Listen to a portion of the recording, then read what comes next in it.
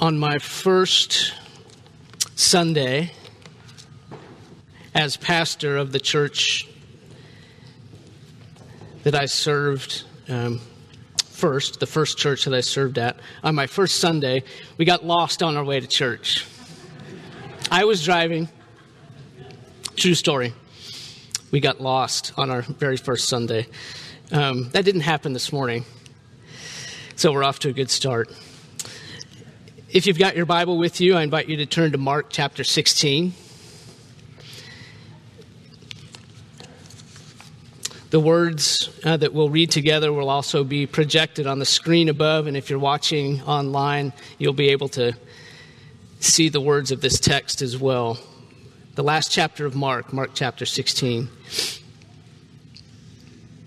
Mark 16, verses 1 through 8, is not only a record of Jesus' resurrection. In fact, it's not mostly a record of Jesus' resurrection. Jesus' resurrection is the central event of the passage, but most of the words are about his followers.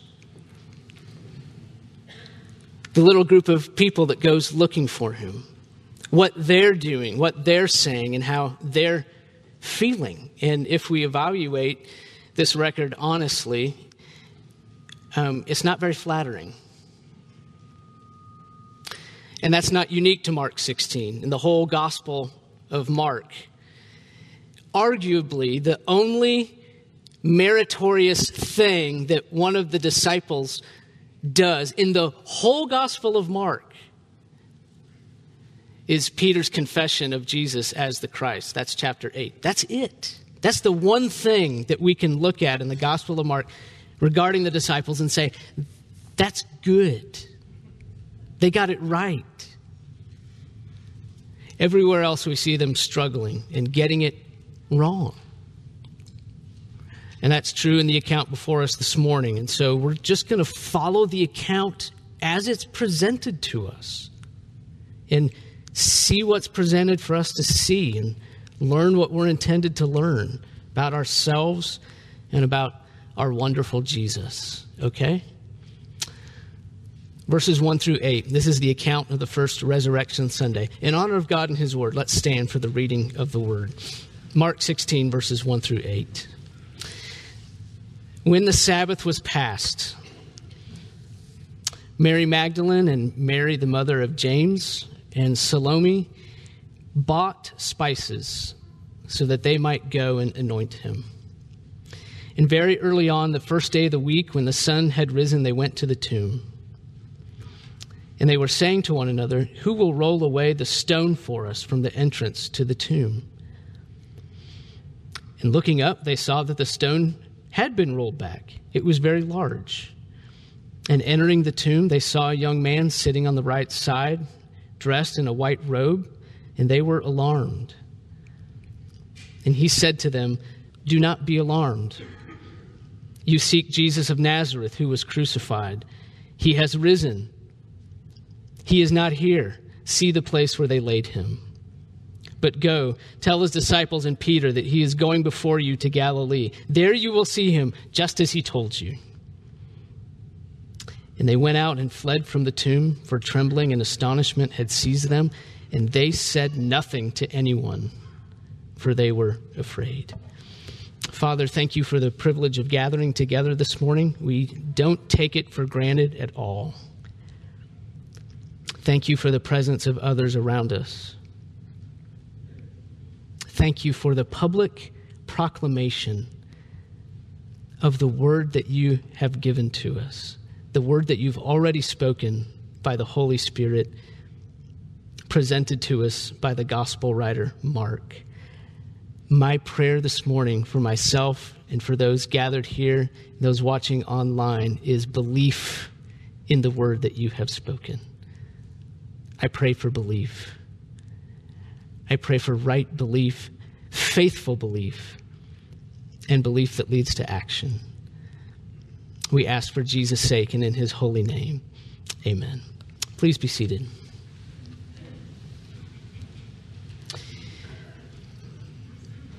Mark presents these disciples of Jesus as struggling in 4 ways. And we're going to notice those 4 ways that they're presented as struggling. And our purpose in noticing their struggles is not to be hard on them. Our purpose is to identify with them. We're not going to be hard on them. We're going to identify with them in these various struggles. That's the first task before us. We see the disciples of Jesus struggling. How are they struggling? Well, first of all, they bought something that they didn't need. That's what we see in verse 1. They bought something that they didn't need. We see, verse 1, this little group of disciples bought spices so that they might go and anoint him. Now, that seems like a noble thing to do, doesn't it? That's a kind thing to do. Obviously, their desire was to do something helpful and honoring to the body of Jesus. It's just one problem. Jesus had told his disciples in this little group of women, they are included in his followers. We know that from chapter 15. He had told this group of disciples at least 3 different times on 3 different occasions that he would be killed by the religious leaders of Israel, and on the 3rd day, rise. Those specific words 3 times, at least 3 times on 3 different occasions. He had indicated that his death would be followed on the 3rd day by his resurrection. Mark 8, Mark 9, and Mark 10. And yet, here is a group of disciples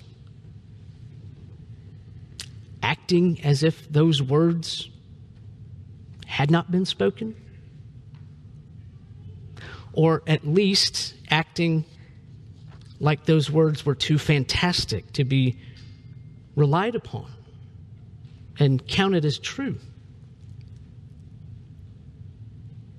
Instead of going to the tomb with anticipation of seeing him alive, they go to the tomb with the expectation of finding him dead and performing their anointing task. So the idea in the head of Jesus' disciples is, yes, Jesus said this, but we're going to do the practical thing. We're going to do the thing that we think is better. We're going to do what we think we need to do. And boy, we don't have any trouble identifying with them there, do we?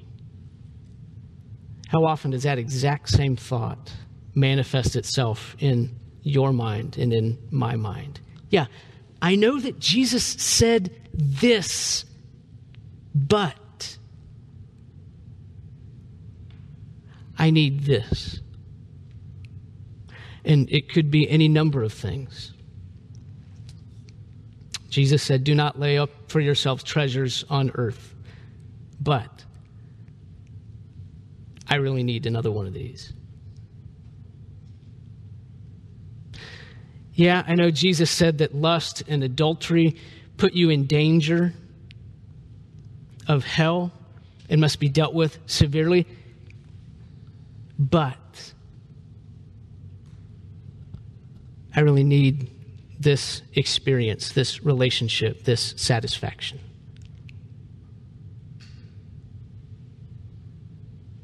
Jesus said, do not resist the one who is evil. Do not retaliate. But I just can't let them get away with this.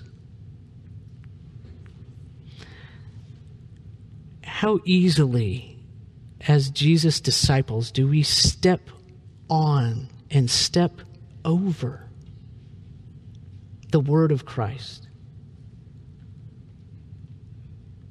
How easily do we let the word but follow the word of Christ?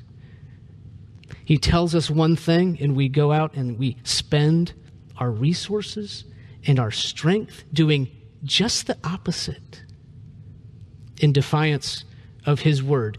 he had indicated 3 times that spices would not be necessary. They go out and buy spices.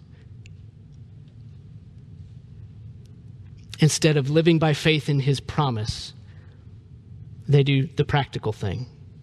They do the common sense thing. They do, in their opinion, the needed thing. And we do that too. We call ourselves his disciples, but we treat Christ like he's our disciple. Like we have to tell him what the needed thing is, as if we know better than him what we need. So let me just ask you, what are you telling yourself this morning that you need? What are you telling yourself that you need that is in direct opposition to the word of Christ?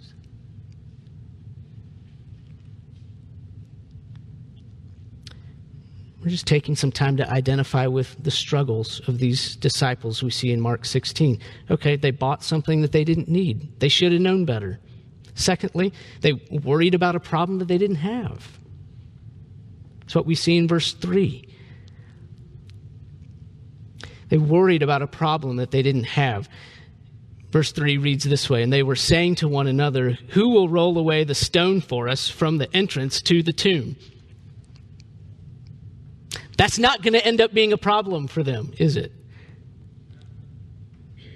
It seemed like it at the time while they were on their way. There was this big obstacle looming out there. What are we going to do about that? How are we going to deal with the stone? But God had already taken care of it. They didn't even have to lift a finger. It didn't end up being a problem at all. That's what we find when we come to verse 4, that it wasn't a problem at all. And looking up, they saw that the stone had been rolled back. It was very large. It was out of the way. The huge obstacle that was out in front of them, which they fretted about on the way, was taken care of. They needn't have worried about it at all. What's on your mind this morning? What's weighing on your mind this weekend? What's the big obstacle out in front of you? I've got one. I've got a big obstacle out in front of me. I'm anticipating this problem. What is it for you? It may not be a big thing. It may be a small thing. You want to know the kind of stuff that I worry about? It's probably time to get to know each other a little bit, okay? I worry that when I walk into a room full of people, I won't have anybody to talk to. You know what's happened every time I've walked into a room full of people? I've had someone to talk to. I worry about not having a place to sit for lunch. I worry about not having a place to park. I worry about not having enough time to finish what I'm working on to my satisfaction. I worry about potentially having to make a left-hand turn that's not protected by a stop sign or a stoplight. That's probably my biggest worry. Now, those are small things. Those are silly things. There are bigger things that we worry about. Some of those things are on your mind this morning. Things to do with our children. Things to do with our aging parents. Huge financial concerns. Huge health concerns.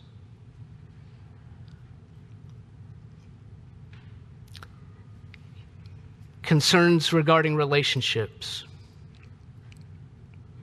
As we journey like these disciples in Mark 16, we think about those big obstacles out there. What are we going to do? That problem is too big for me. We're not offering solutions right now. We're just identifying with these disciples.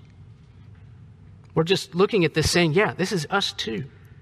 This is me. In spite of the fact that we worship the God of Israel, the God who parted the Red Sea and made a way, the God who provided bread and quail out of nowhere in the wilderness, The God who protected the 3 Hebrews in the fiery furnace and they came out unsinged. The God who kept Elijah fed at the brook. In spite of the fact that we worship this God, we still worry as we journey and we do not take into account the greatness of the God of Israel. We see that happen here.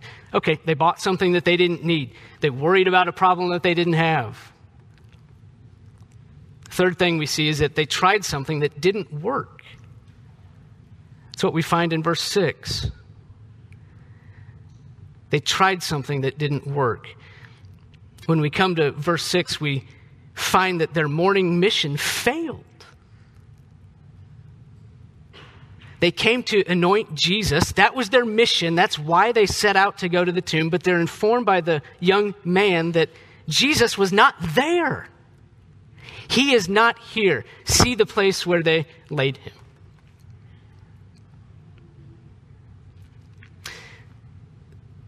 Their desire was to do something for Jesus, but it didn't work out, did it?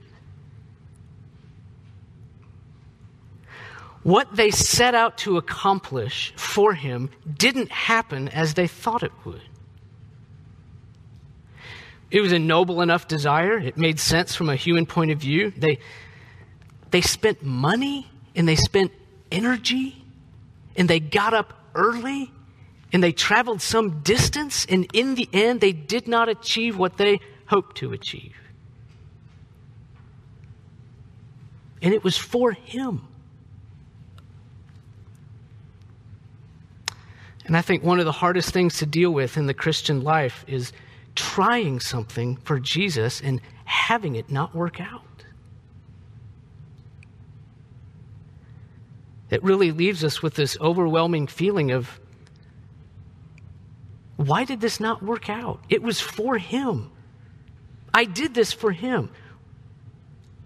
Why is it not good for this to happen? Why didn't it work?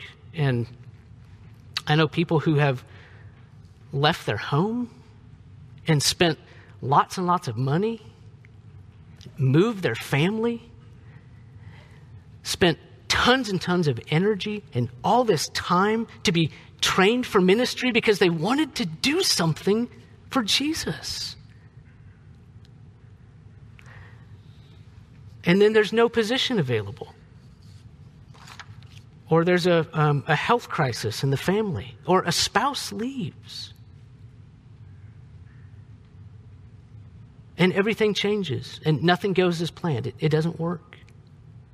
And you have knowledge of situations like this too, and other situations. Sometimes it's a smaller thing. We pray so hard and for so long about sharing Christ with someone, or about initiating reconciliation in a relationship. And then we go ahead and we do it. We take that step. But then it doesn't work. And maybe it even seems like it only makes things worse. And yet we really thought that this is what would honor God. And we're not saying this morning that there's any fault in us or in another person when things don't work out, or that there was a lack of wisdom or discernment or faithfulness. We're just noticing these things happen in the lives of disciples of Jesus. It happens here in Mark 16.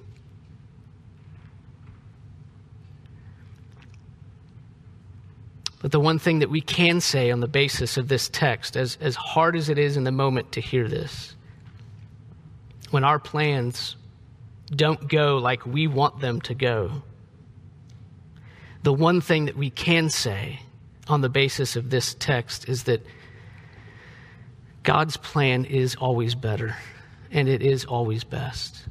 As hard as that is to say in the moment, because it would have been the worst thing in the world for them to accomplish their mission.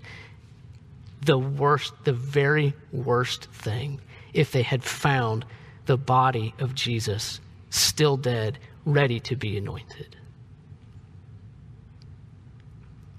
It's a good thing that what they set out to do didn't happen.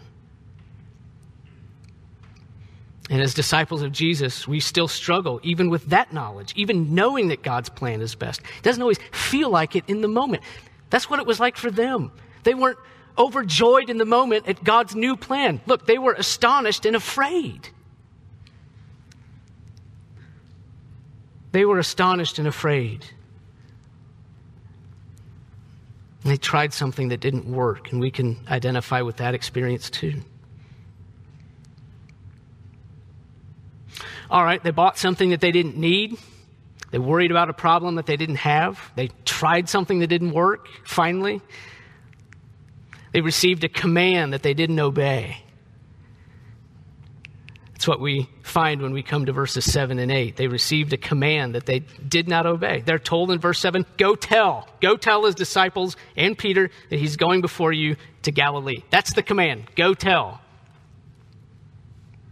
And then we read in verse 8 that they said nothing to anyone, for they were afraid. There's the disobedience.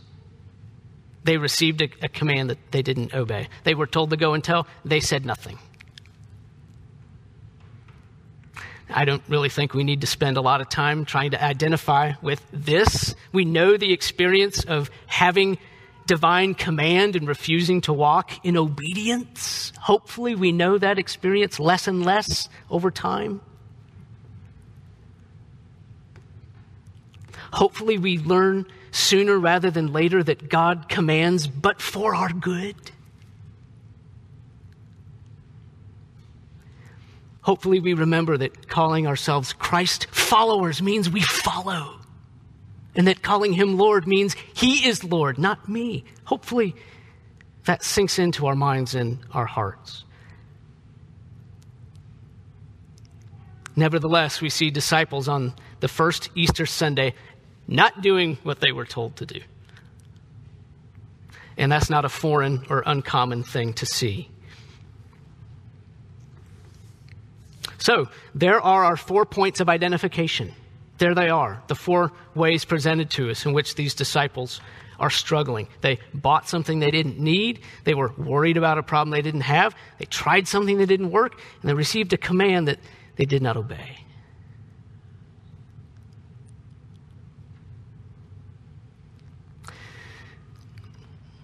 Now, I've been talking to disciples of Jesus. I've been talking to followers of Jesus. Maybe you're here and you are not a disciple of Jesus.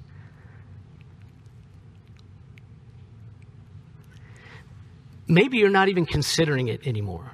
Maybe the experiences that you've had with disciples of Jesus has been so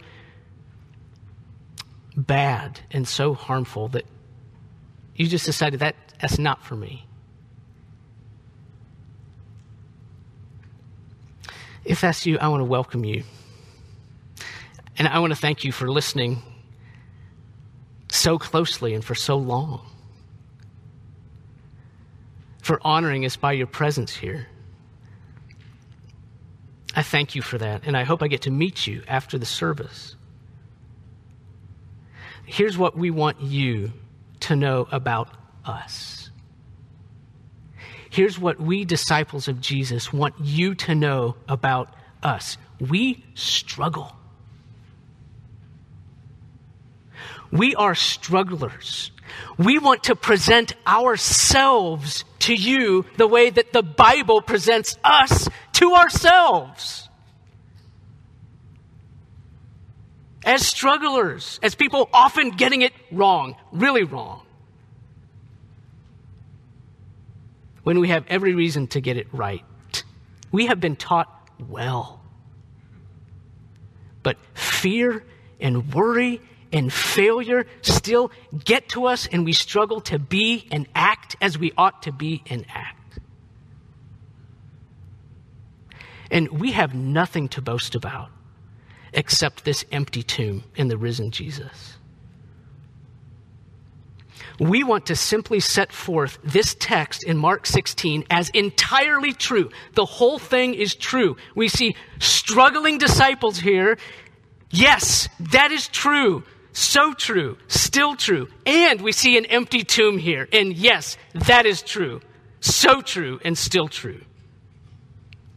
This is a true picture of life, both of these realities, struggling disciples and the empty tomb of Jesus are still with us today. And we plead with you and set this request before you. Please do not discount the empty tomb of Jesus because you see his disciples struggling around you. At work, at home, online, in the news, in your extended family, wherever people gather, there will the disciples of Jesus be struggling in all kinds of ways. Both of these realities are true and always will be true. Disciples of Jesus will struggle to be what we ought to be, and the tomb of Jesus will always be empty. The one is as true as the other. In fact, it's precisely because humans struggle to be who they ought to be and can't be that Jesus came and died and rose to be everything that we should have been and win the victory for us. To save struggling, sinful people like me. And we hope this passage in Mark 16 will ring true to your ears and experience that disciples struggle, but Jesus is strong. That's the great contrast in this passage. Whereas we see disciples presented as strugglers, Jesus is presented as the opposite. Presented as strong in two ways. Let's notice those two ways that Jesus is presented as strong, and then we'll be done, okay? Jesus is presented to us as strong. How so? Well, first of all, his body was raised from the dead. That's what we learn in verse 6. His body was raised from the dead. Notice and appreciate the words of verse 6. If you've got your Bible, please look back at the words of verse 6 and ask yourself this question.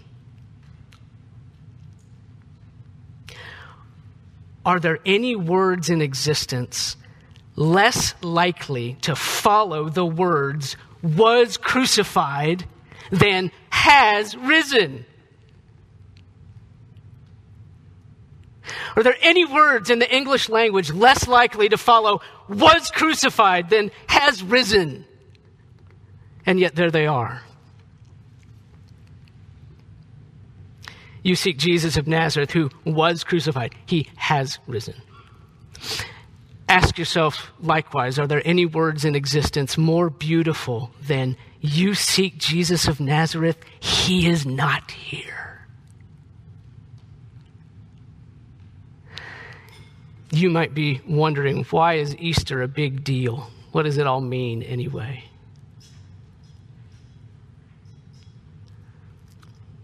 Simply this. Jesus of Nazareth was submitted to the worst kind of death imaginable. He was crucified, died, and buried on Friday.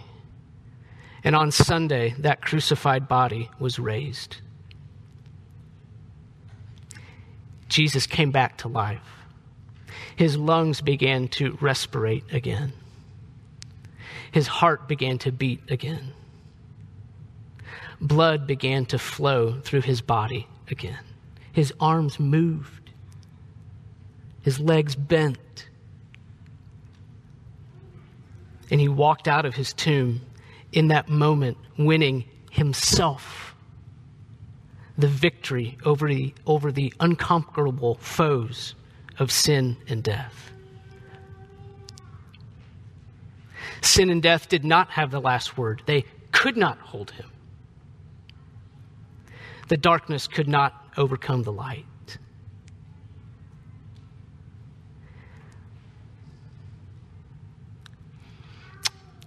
We do not preach morality. We do not preach self-improvement, self-help, how to live the victorious life. We don't preach how to be a better person. We preach Christ crucified for sinners and raised on the third day, winning the victory for us. And we preach the imputed righteousness of Christ, given freely to all who believe, the righteousness which is by faith. in his strong name. We are the scared Israelites.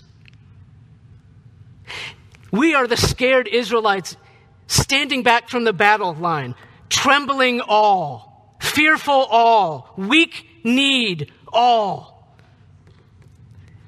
at the mere sight of Goliath. Jesus is the conquering shepherd, stepping forth where no one else would go to slay the enemy and win the victory for his people in the name of the God of Israel. We struggle, but Jesus is strong, and he conquered the ancient foe, sin, and its companion, death, by rising on the third day.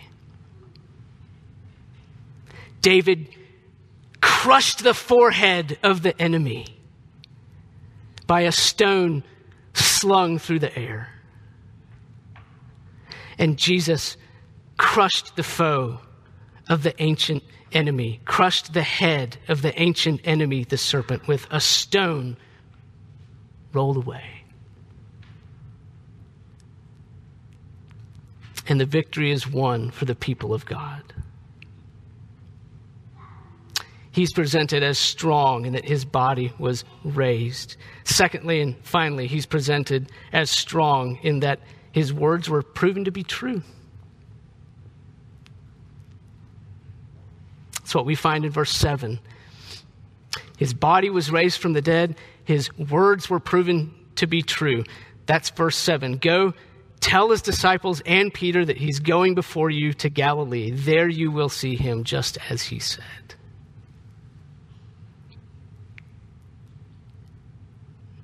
Even his death could not keep his words from coming true. He had promised his disciples that he would see them again in Galilee, and it happened. His death couldn't prevent that from happening, just as he said. Now let's do a little bit of practical application, and then we'll be done, okay?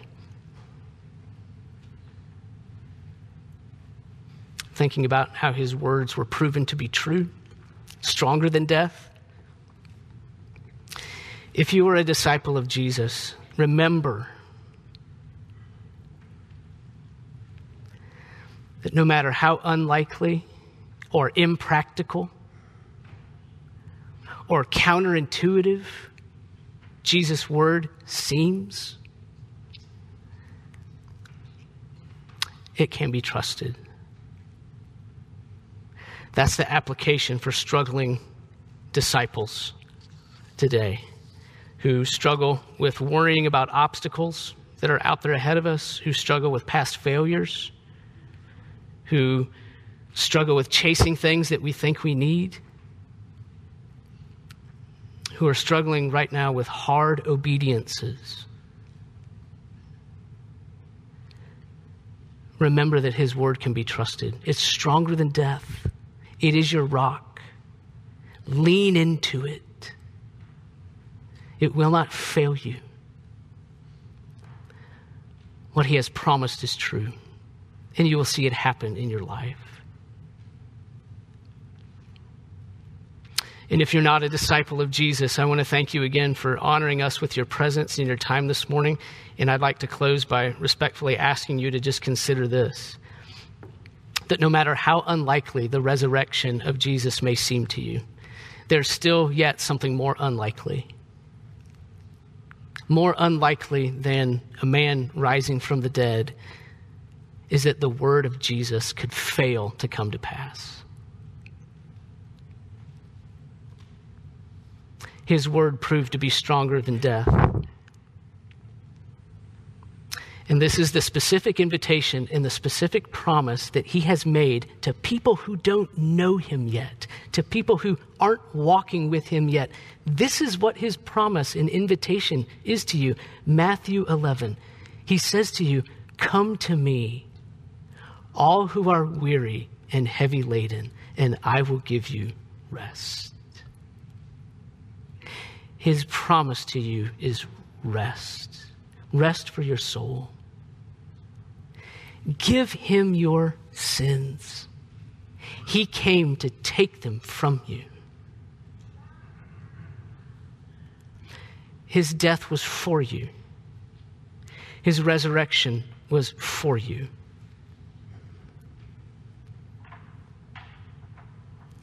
He invites you to come to him, repenting of your sins and believing in his name.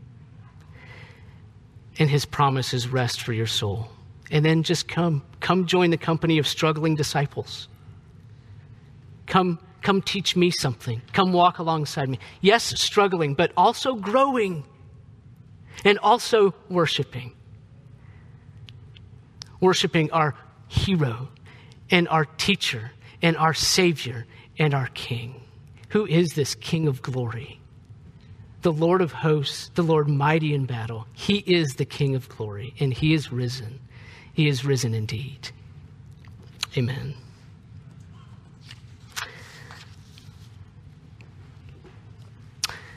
Thine is the glory, risen, conquering Son. Endless is the victory.